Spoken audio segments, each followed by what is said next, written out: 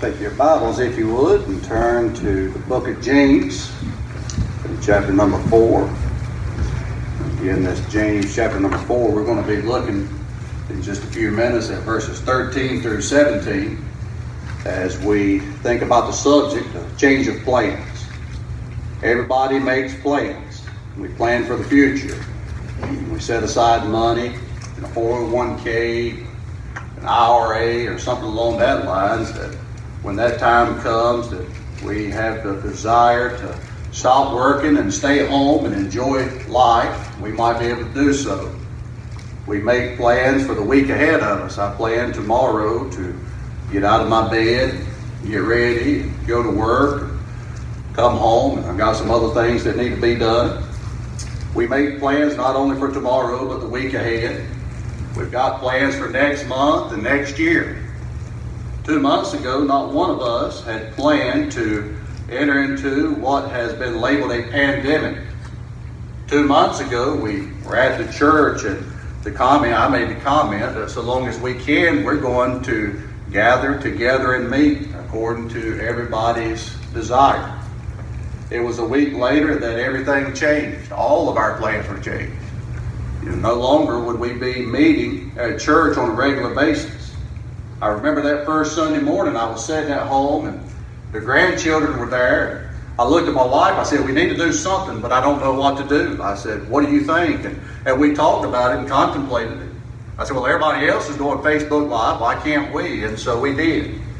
And then we done it Wednesday night and the next Sunday. And Wednesday night, now that was not one of my plans, but that was something that come upon us. And so we did what we were able to do. 5 years ago, I had not planned that this would happen. Miss Barbara said, do you realize that the last service you preached in this pulpit was the 5-year anniversary of the very first service you preached in this pulpit as pastor of this church? Again, not my plan. We look at the weeks that have passed and things have taken place that were unplanned. Again, I was talking to Brother Jesse Butcher. I said, Brother Jesse, how are you doing? He said, I'm okay, but I could tell that the usual Brother Jesse, who's always so happy and excited, was a little discouraged. Why? Because his plans had changed.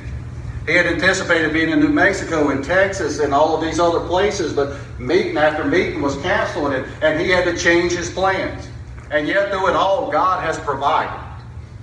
About 4 weeks ago now, my wife and I were at home, and I got a telephone call from Hope Tree Family Services. Said, Nick, I said, yes, sir. He said, we've got 3 children that need to be placed. And it's going to be an emergency placement. They're going to need somewhere to go relatively quickly. And he gave me their ages and a little bit of their information. And he asked, would we be interested? Would we be able to take those children in? I talked to my wife, and we said yes. And we've said yes time and time again. And yet we've never had children to come in the home. The next day I got another phone call. Nick, they've chosen you. And these children are going to be coming. And immediately there was a change in our plans. Our day-to-day changed in a moment. It's what the Bible would call the twinkling of an eye. And so late one night, it was a Wednesday night after church, as a matter of fact, we got the phone call. They were on the way. And for almost 3 weeks to the day, we had 3 children in our home. Now, you talk about changing plans. That will change your plans relatively quickly. I mean, that was an eye-opening experience. We went from being my wife and myself, empty nesters, to having 3 little ones who were completely dependent upon us. Overnight, we became mom and dad once again. Not that we would ever try to replace a child's parents, but we were filling the role of mom and dad, school teacher, principal, and all of the rest. Custodian. I told my wife I feel like all I did for 3 weeks was sweep the floor. She said, I feel like all I did for 3 weeks was wash clothes. That was not a part of our plans, but it was a part of God's plan. Even prior to my creation, God had planned that we would house those children for those 3 weeks. What we must learn, according to the Scripture, is this. There are 2 sets of plans for each of our lives. I've got my plan, and then God has His plan. What we need to do is be flexible. I believe it to be okay that we make plans. It is a good thing. You look to the book of Proverbs and you read of that ant who makes plans. And that ant puts away for the winter that it might have that which is sufficient to meet its needs throughout the course of that season. It is a good thing to plan for the future.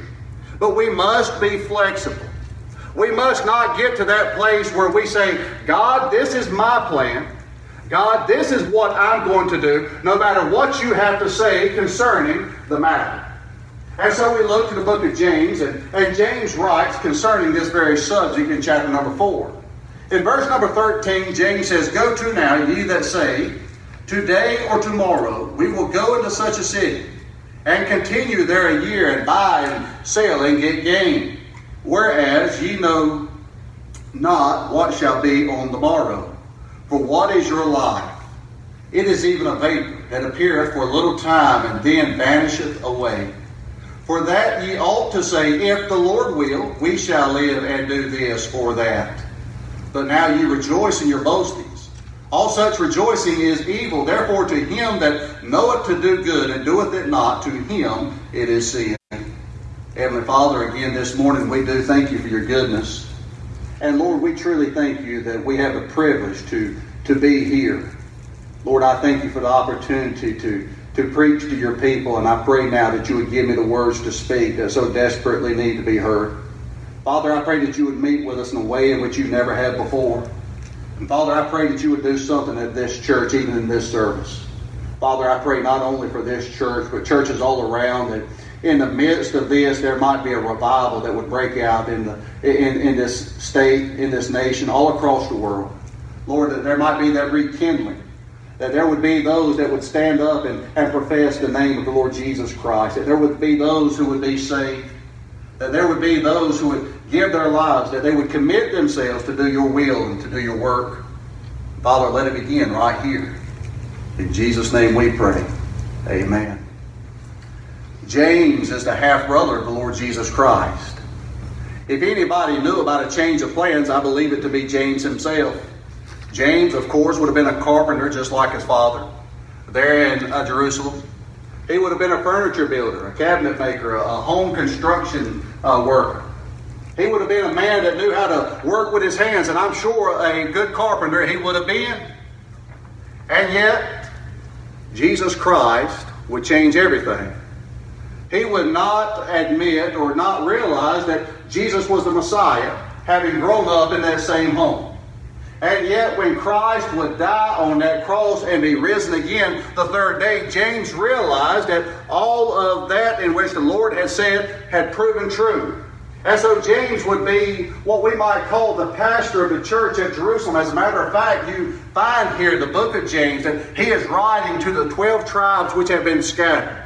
He is writing to the Israelites who have put their faith in the resurrected Christ. He is writing unto those who are now Christians, a part of that early church. He has a heart for them, a burden for them. He is trying to encourage them and be a help to them. And so he says in verse number 13, Go to now, ye that say, Today or tomorrow we will go into such a city, and continue there a year, and buy and sell, and get gain. Here James is dealing with what I would call man's plan. Every man has a plan. James is writing concerning those who would be merchants of that day. If we were to look at it in view of Martinsville, Virginia, these would be the men who would go all about Martinsville, Virginia, and find that one thing that Martinsville, Virginia is famous for, and buy up all they can. In the day, it would have been furniture. These men, these merchants, they would have gone to every factory they could, every furniture store they could, every cabinet maker, every woodworker that they could. They would buy all of the furniture they could buy. Why? That they might take it to Roanoke. And they're going to take that furniture to Roanoke, and they're going to sell it there and make a profit. And so they have $500 in Martinsville. They've invested in $500 worth of furniture. They've taken it to Roanoke. They've tripled their money. They've made $1,500. They take that $1,500 and they invest in that in which only Roanoke has to offer. Now, I don't know what that would be, but let's just say Roanoke is that place where you can grow the greatest tomatoes that this world's ever known. They take that $1,500 and they invest it in those homegrown Roanoke tomatoes. They take those tomatoes and they go off to Charlottesville. And they sell those tomatoes and they make a profit. Now they have $3,000. They take that $3,000 and they invest in something in which Charlottesville only has to offer. And then they take that product into Richmond and they sell in Richmond and they continue to make a profit. And they continue to go from one town, one province to the next. And they purchase that in which that town is famous for. They take it to another town, they sell it, that they might be able to make a profit. Ultimately, with the goal that eventually they would be able to make enough money to come back home and retire and enjoy the gold years of their life. Is there anything wrong with that? Is there anything wrong with making plans? Is there anything wrong with making a profit? Absolutely not. Is there anything wrong with going into business in hopes that you might be able to provide for your family, that you might be able to offer yourself a future that has some security about it? No, there's nothing against these things. The problem is oftentimes we make these plans and there's no leniency. There's no desire about us that we might change our plans according to the will of God. I was listening to Dr. Adrian Rogers this week. He was speaking of a man in his church who had done very well for himself. He had made a ton of money. Adrian Rogers asked this man, said, "How is it that you have done so very well for yourself?" He said, "Well, Dr. Rogers, this is what I did. Many years ago, I decided I was going to start my own business. I was going to start my own corporation. And I told God that I wanted to go in business with Him. And I promised God that I would make Him the senior partner of my business. I would take 49% and I would give Him 51%. And He was true to His word. He gave 51% of that profits, 51% of control, 51% of that business unto Almighty God, and God blessed the 49% that He kept for Himself. It is a good thing. It's a good thing to make plans. It's a good thing to make investments. It's a good thing to concern yourself with your future, but it is a better thing to allow yourself to be influenced of God when that time does come. Look at Luke in chapter number 12. Luke in chapter number 12, verses 16 through 21. You know this story. You know these scriptures. Jesus Christ gives us the parable of the rich fool. And the Bible says, He spake a parable unto them, saying, the ground of a certain rich man brought forth plentifully. And he thought within himself, saying, What shall I do? Because I have no room where to bestow my fruits. And he said, This will I do. I will pull down my barns, and I will build greater. And there will I bestow all my fruits and my goods. And I will say to my soul, Soul, thou hast much goods laid up for many years. Take thine ease, eat, drink, and be merry. But God said unto him, Thou fool, this night thy soul shall be required of thee. Then who shall these things be, which thou hast provided? So is he that layeth up treasures for himself, and is not rich toward God. You've got this man that God had blessed, and God had blessed abundantly. Jesus Christ called him a rich man. And this rich man had went out and plowed his field. He had went out and sowed a crop. And he looked and he realized that he had the crop of a lifetime. This was the greatest season he had ever known. He looked out and realized that he was going to reap more than he ever had at this point. And so he asked himself, what am I going to do? If I go and I reap all of this crop and I put all of this crop on the market, there's going to be an influx of crop, and so it's not going to be worth near as much as it would be if there was a shortage. You've got the law of supply and demand. If you've got a great influx of something, it's not worth near as much as it would be if you don't have enough of it. Toilet paper, for example. Not something I ever thought we would use as an illustration at church. But there was a time, as a matter of fact, I saw a little cartoon, if you will. It said, in my day, when I was a young person, toilet paper was in such abundance, we used to throw it up in the trees. And we know people used to go out and roll other people's homes and all. I've never done that. Some of you, I'm sure, probably have. But they said back in my day, toilet paper was absolutely worthless. I mean, it was a great thing to have. It's a nice commodity. But it was 50 cents a roll, 40 cents a roll, or whatever it might be. Now you look and you can't find it anywhere, and people are selling it in different locations, and they're making money off of toilet paper, something that to you and I would seem to be absolutely worthless. It's the law of supply and demand. You will pay for that in which you need. And so this rich man begins to think to himself, okay, if I go out and I reap all of this harvest, and I bring all of this to the market, it's not going to be near worth as much as it would be if there was a shortage. What am I going to do? No, this is what I'll do. I'll tear down my barns, and I'll build greater barns.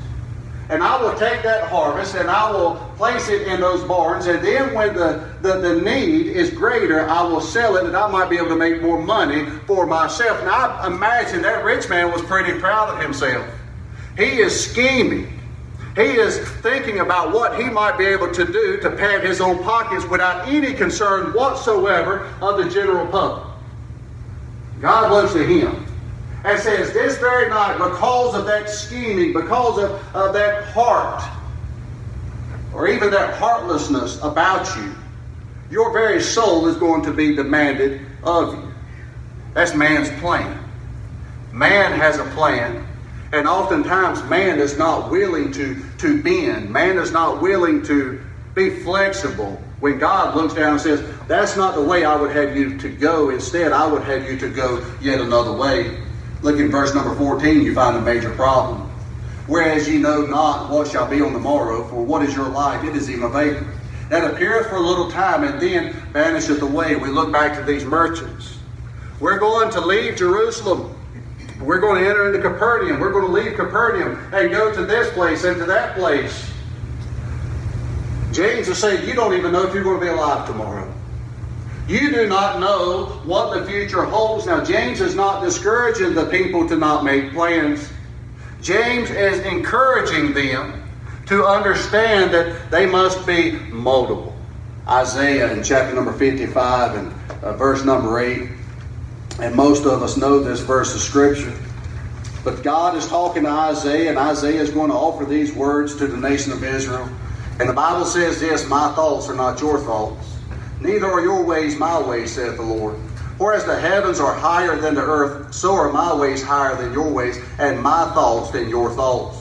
You know, so many times we make those plans. We decide that this is what we're going to do. As a matter of fact, I've almost gotten to a place where I despise making plans, because it seems every time I make a plan, something comes in and throws a wrench into that thing. But so many times we'll sit on Sunday afternoon and we'll start looking at the week ahead. And we'll say, well, Monday I really need to accomplish this thing, and we'll write that down. And Tuesday it would be great if I could go and take care of this. Wednesday I need to go and run some errands. I've got some bills that need to be paid. Thursday I really ought to go to the grocery store. Friday I'm going to mow the grass. And then come Saturday, I'm going to be able to just enjoy a day of comfort and relaxation. But then Friday it rains, so you can't mow the grass. Thursday is just a miserable day to go to the grocery store. So you start thinking that you're going to change some things up. Well, instead of paying bills Wednesday, I'll do that Tuesday afternoon after I've done this other thing. I'll mow the grass Wednesday instead of paying bills. That way Friday when it's raining, I don't have to worry about that. And the next thing you know, everything is chaos. Come Saturday, that day you thought you was going to be able to relax and just enjoy the goodness of God, you find yourself trying to catch up from all the plans that you were not able to take care of the week prior to. We don't know what's going to happen tomorrow. But what we do know is this: we've only been given a short period of time. You think about your life. What is life? It's but a vapor. Everybody's seen the hourglass. Big on top, big on bottom, small in the middle. That hourglass is full of sand. You take it, you turn it over, and that sand begins to go from the top of that hourglass slowly down to the bottom. After an hour, guess what? All the sand has left the top and entered into the bottom. You think about your life. Not as an hourglass, but as a life glass. There is but so much sand in the top of that glass. And that sand continually, minute after minute, hour after hour, day after day, flows down to the bottom. And there is coming a time, whether we like it or not, There is coming a time that that last grain of sand is going to find itself at the bottom of that glass, and our life will have come to an end. Your life is but a vapor. What are you going to do with that small segment of life that God has given unto you? I ask that question for this reason. For the past 2 months, we've been scratching our heads, asking ourselves, what are we going to do? Are we ever going to be able to come together and meet at the church again? What is the new normal? What's going to take place next week, next month, even next year? I've been contemplating these things myself. And I ask myself this question, what have I done in the past 6 months? What have I done in the past 5 years? What have I accomplished since God has called me to Spring Street Baptist Church? And as I think about what I've done, I begin to question myself. I have not accomplished near any of the things that I had hoped to accomplish at this point.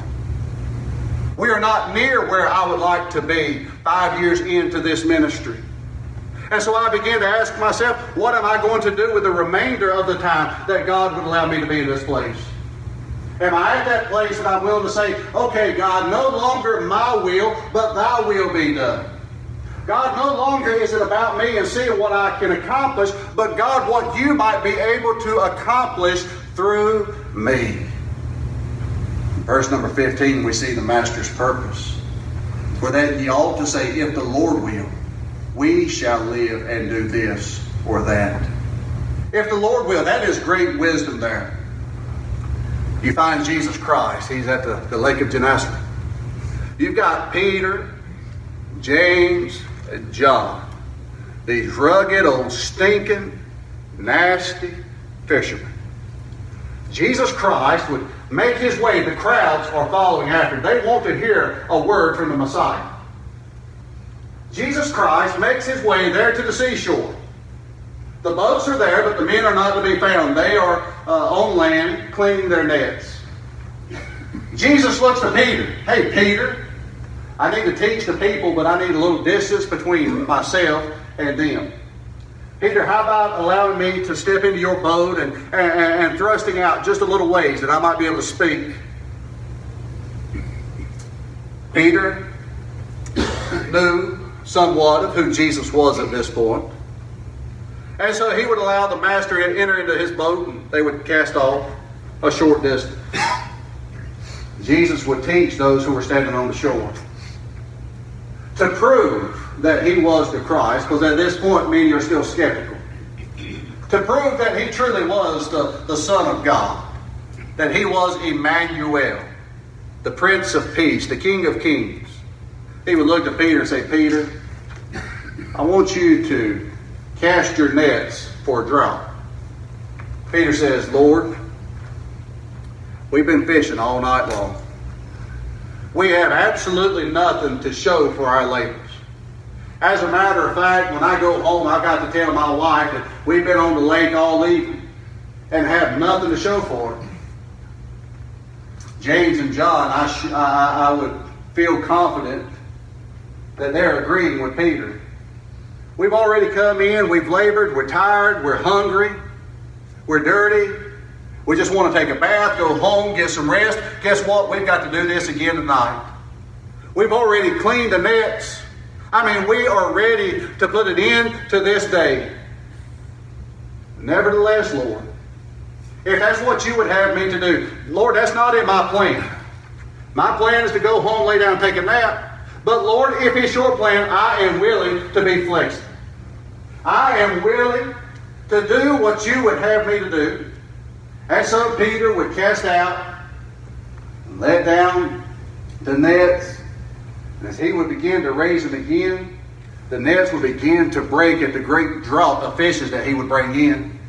He was willing to allow the Lord to change his plan. He was willing to be flexible.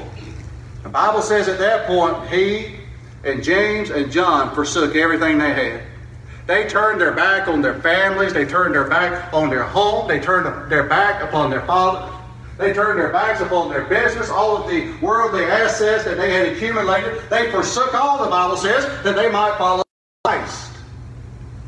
A few chapters later in Luke's Gospel, you've got this rich young ruler. Exact opposite of these nasty old stinking fishermen.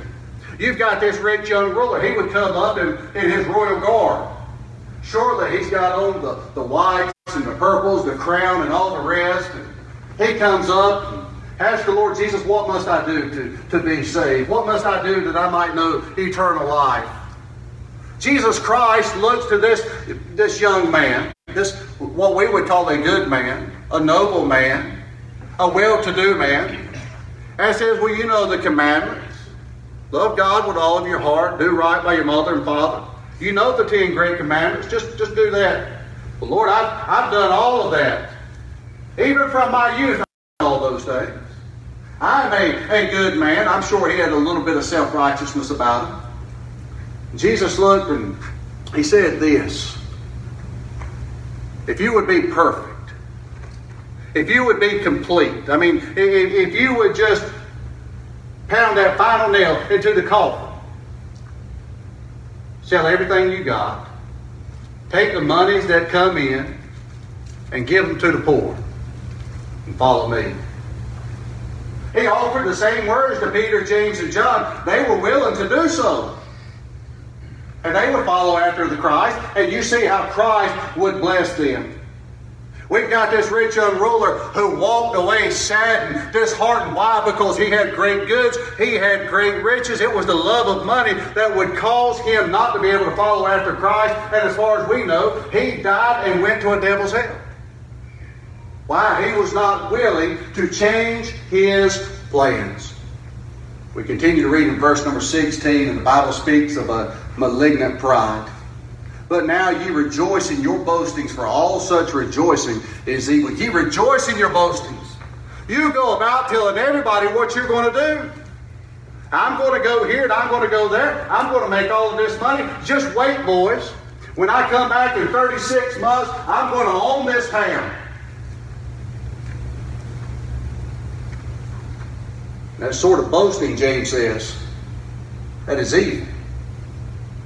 That is wickedness. That is the devil who has found himself, gotten a foothold in your life. You're not boasting on what God can do through you. You're boasting upon what you are going to do for yourself. And all such boasting is evil.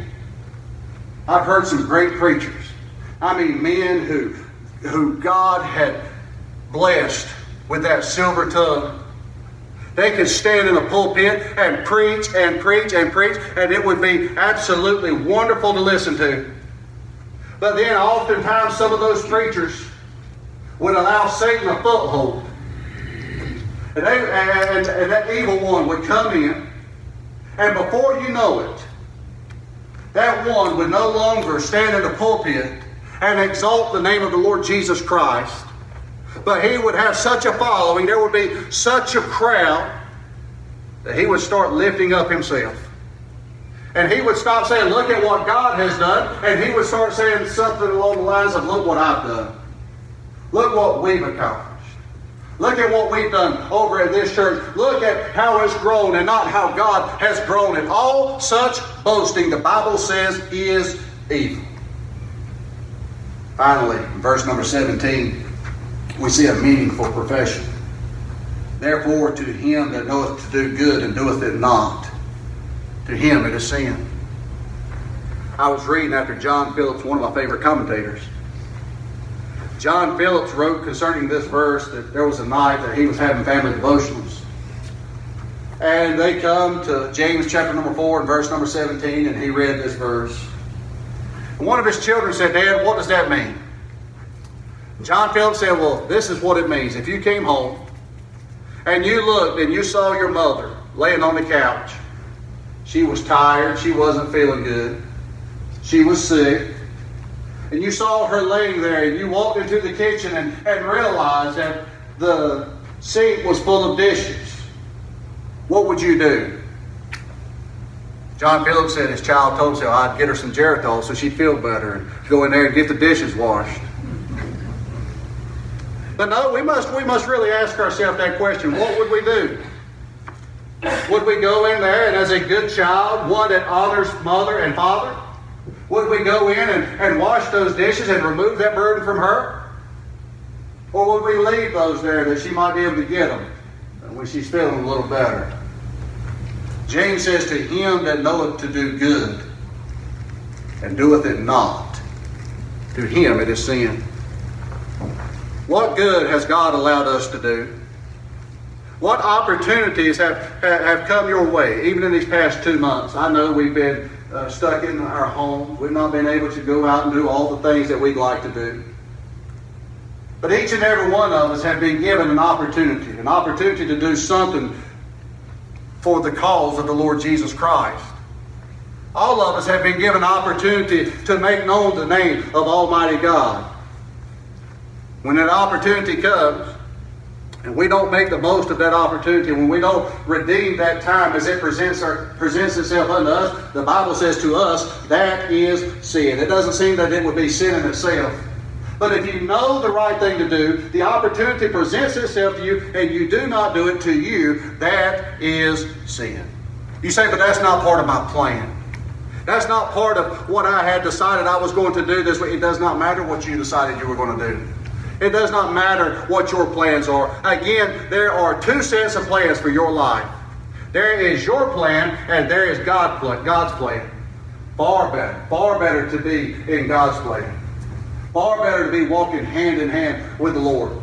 Far better to be in the midst of His will than to have all the riches and all the things that this world has to offer. I'll ask everybody to stand this morning with your heads bowed and your eyes closed. Brother Bill, I'm going to ask you to come and cut this off for me. And I'm going to ask you all this question this morning. What opportunity has been given you? Has there been a time that you could do good? You did not. Has there been someone to cross your path that had a need that you could have met? And you did. Has there been a time that